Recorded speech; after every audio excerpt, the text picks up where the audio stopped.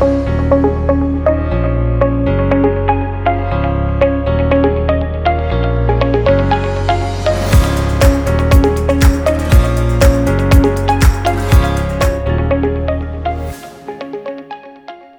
Thanksgiving week. I am Frances Wessel, and it is my pleasure to welcome you to the Cornerstone podcast produced by Global Grace Ministries.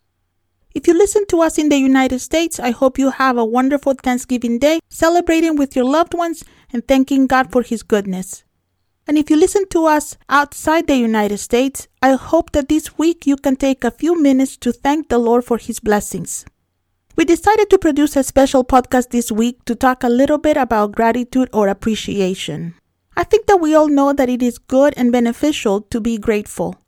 One of the few benefits that living through a pandemic has produced in my life is that it helped me recognize even more than I did before how blessed I am.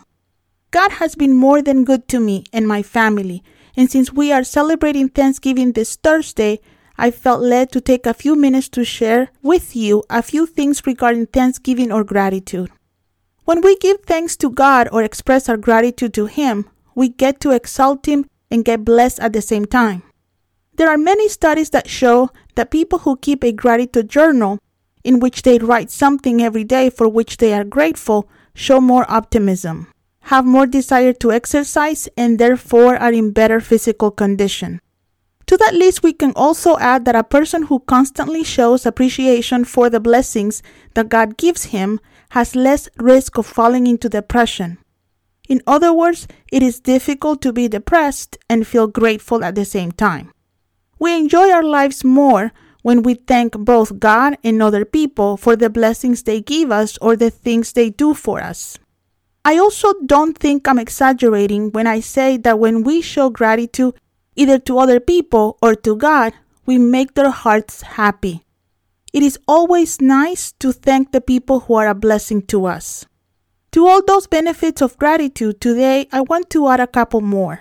Go with me to Psalms 100 and let's read verses 3 to 5 in the New Living Translation. It says, "Acknowledge that the Lord is God. He made us and we are His. We are His people, the sheep of His pasture. Enter His gates with thanksgiving. Go into His courts with praise. Give thanks to Him and praise His name. For the Lord is good. His unfailing love continues forever, and His faithfulness continues to each generation." A few days ago, the Lord began to share with me the importance of gratitude. He asked me, "Did you know that gratitude is the root of praise?" In other words, what nurtures our praise is our gratitude. When we praise God, we declare how good God is. Every time we praise, we are professing what God has done for us and or other people. It is impossible to praise God without having something to be thankful for. But Psalms 100 tells us about something that, in my opinion, takes our praise to a higher level. This Psalms invites us to recognize that because the Lord created us, we belong to Him. And because we belong to Him, we can enter His gates and reach the courts of the Most High. Now, if someone had told me this a few years ago, I would have said that's cool, and I would have not thought about it again. But a few years ago, I didn't know what I know today. To be honest with you, I have read this psalm so many times that I know it by heart. Perhaps many of you, like me, have even sang this psalm in church, and yet I have never understood it the way I do now. Sometimes we get so familiar with parts of the Bible that we forget that God's Word is a living Word. We should not limit our interpretation of any parts of the Bible to something we once heard, because we may be missing a great revelation from God. In these verses, the psalmist tells us not only that because we are God's children, we are allowed to pass through His gates and enter His courts, but he also tells us how to do it. In the past, when I thought about God's gates that are mentioned in this psalm, I always imagined that the psalmist was speaking of the doors of our churches. Of course, it is good to go to our worship centers with thankful hearts. And while it makes sense that the psalmist would want to inspire us to go to church with gratitude, I don't think he had that in mind when he wrote this psalm. I say this because when the psalmist wrote it, There were no churches or synagogues.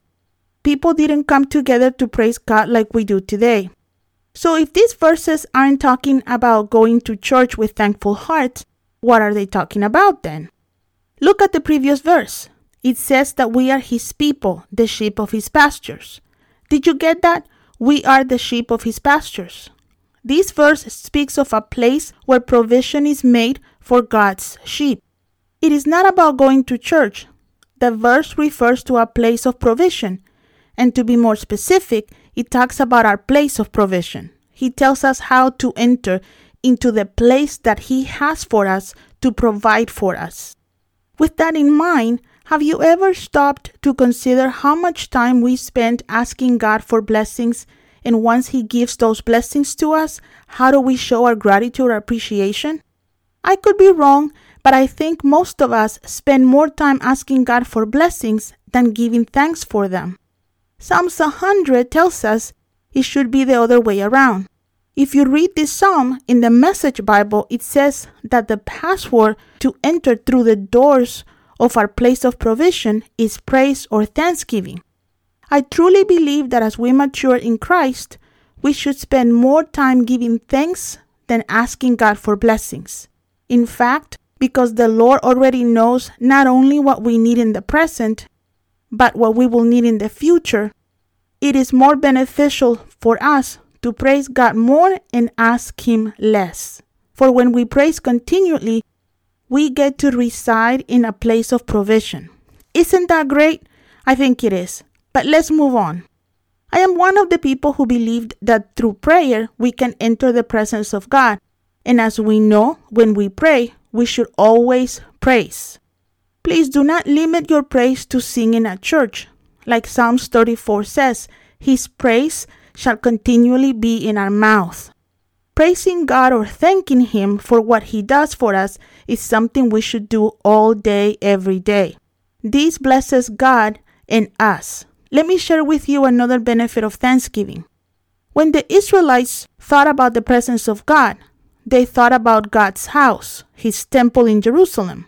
Because Jesus had not died yet, and God wanted to cohabitate with them, He would limit Himself to reside in the Holy of Holies, the innermost part of the temple. Every time the people of God would come to the temple, they had to bring some offerings. Some of these offerings were mandatory, but they also had voluntary offerings. 2 voluntary offerings were the grain offering and the peace offering. These were brought to the temple as signs of consecration and thanksgiving for God's goodness. Since we are New Testament believers, we are not familiar with this type of offerings, but the Israelites were. They understood their meaning and the reasoning behind them. We of course understand that we no longer have to bring this type of offerings to our churches. What we bring is monetary offerings. The cross of Jesus made some of the offerings of the Old Testament obsolete. But I don't think that all of the Old Testament offerings were canceled by the cross. You see, Jesus' sacrifice put an end to many Old Testament rituals. For example, we no longer have to sacrifice animals. But the cross did not cancel everything from the Old Testament. Some things were only adjusted. I believe that something that was not canceled by the cross of Christ, but was only adjusted, was our opportunity to bring different offerings to the Lord. I believe that besides our monetary offerings, we also get to bring the Lord our praise and worship as offerings, which in my opinion are a type of the grain and the peace offerings. We can give God praise as an offering of thanksgiving and worship as an offering of our consecration to Him. Here I want you to remember that during the 40 years that the Israelites spent in the desert, a grain offering was extremely difficult and expensive to offer because they did not sow. They didn't have crops. Therefore, this offering was a voluntary sacrifice. I think that now our praise to God in difficult times is just as special to God. It is easy to praise and thank God for blessings when we are living in a time of abundance. But I believe that our offering of sincere praise in a difficult time, it is even more precious to God. It is one thing to thank God for abundance and another thing to thank God when we are barely surviving or when we are in pain. Therefore, our gratitude towards God in difficult times blesses Him even more. I believe that seeing our praise as a password to a place of provision and as a special offering to the Lord helps us value it and offer it not as something we do by singing when we come to church, but as what it is, a genuine gift that we can give to God every time we come into His presence. Our praise, when it is given on purpose and from the heart, becomes a beautiful aroma to the Lord. God appreciates our gratitude. It does not go unnoticed.